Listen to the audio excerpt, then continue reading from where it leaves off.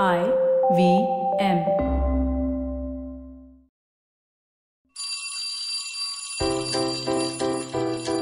Hey all, my name is Siddharth Deshmukh and I'm the traveling professor.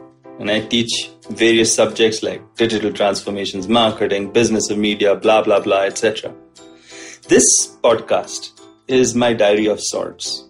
This is the traveling professor's diary where I share cheer, insights, anecdotes from my journey and experiences. This is what I have in store for you today.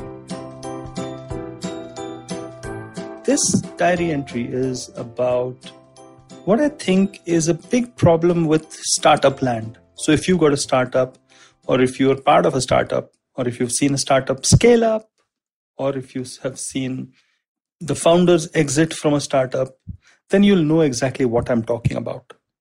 I'm talking about the problem with a valuation of a startup.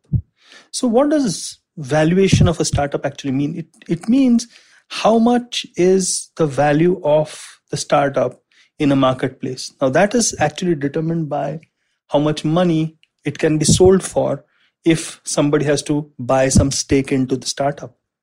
So why do I think it has a problem? Well, I actually think it has an inherent problem. And the problem starts with the fact that people who invest money in a startup are looking for an exit, which is, let's say, 10 times more than what they get, or 8 times or 7 times or whatever. These numbers keep changing than what they would get if they put the money in the stock market. So they expect, let's say, 9 out of 10 startups to fail, but that one startup which succeeds puts everything else into perspective and they make a lot of money, make a home run or whatever, and just walk off into the sunset. And they expect this to happen in, let's say, a period of between, say, 5 to 6 years, maybe 5 to 7 years. Some people who are more aggressive, 3 years. There are some people who invest early on and they want to exit as soon as the next tranche of investment comes in for a higher valuation. And then there are people who want to carry on till the next, whatever you want to call it, Series A, B, C, an IPO or a buyout by one of the big companies like Google, etc. And the valuation keeps increasing, right? Why should that be a problem? Everyone's making money. The founders are making money. The angel investor is making money. The people who are, Series A, Series B investors are making money. So why should it be a problem for anybody?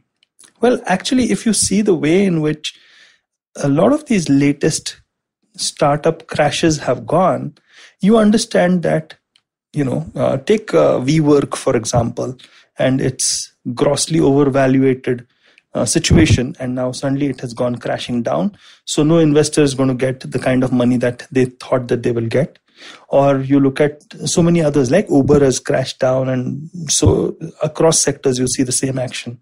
What is the problem here? The problem here is that once you start going after higher and higher valuations, you start forgetting the reason why you're primarily in business. And you're primarily in business to, sell something of value to a customer with a margin in order to make it profitable for you to run it. Now, that just seems very astoundingly, stupidly simple.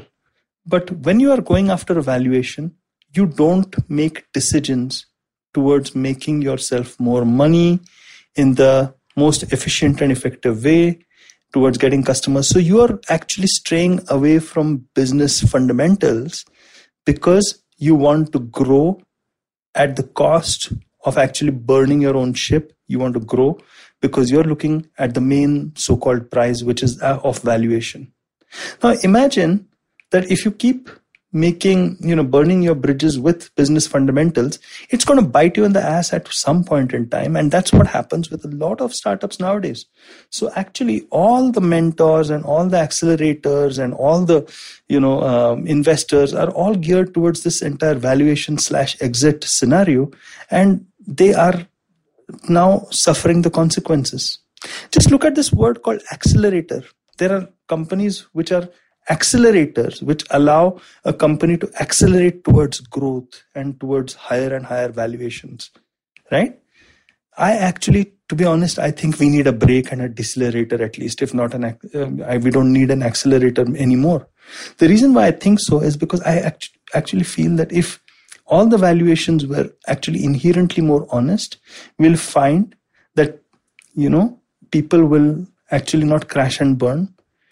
Businesses would take the right decisions for them to grow in a sustainable fashion.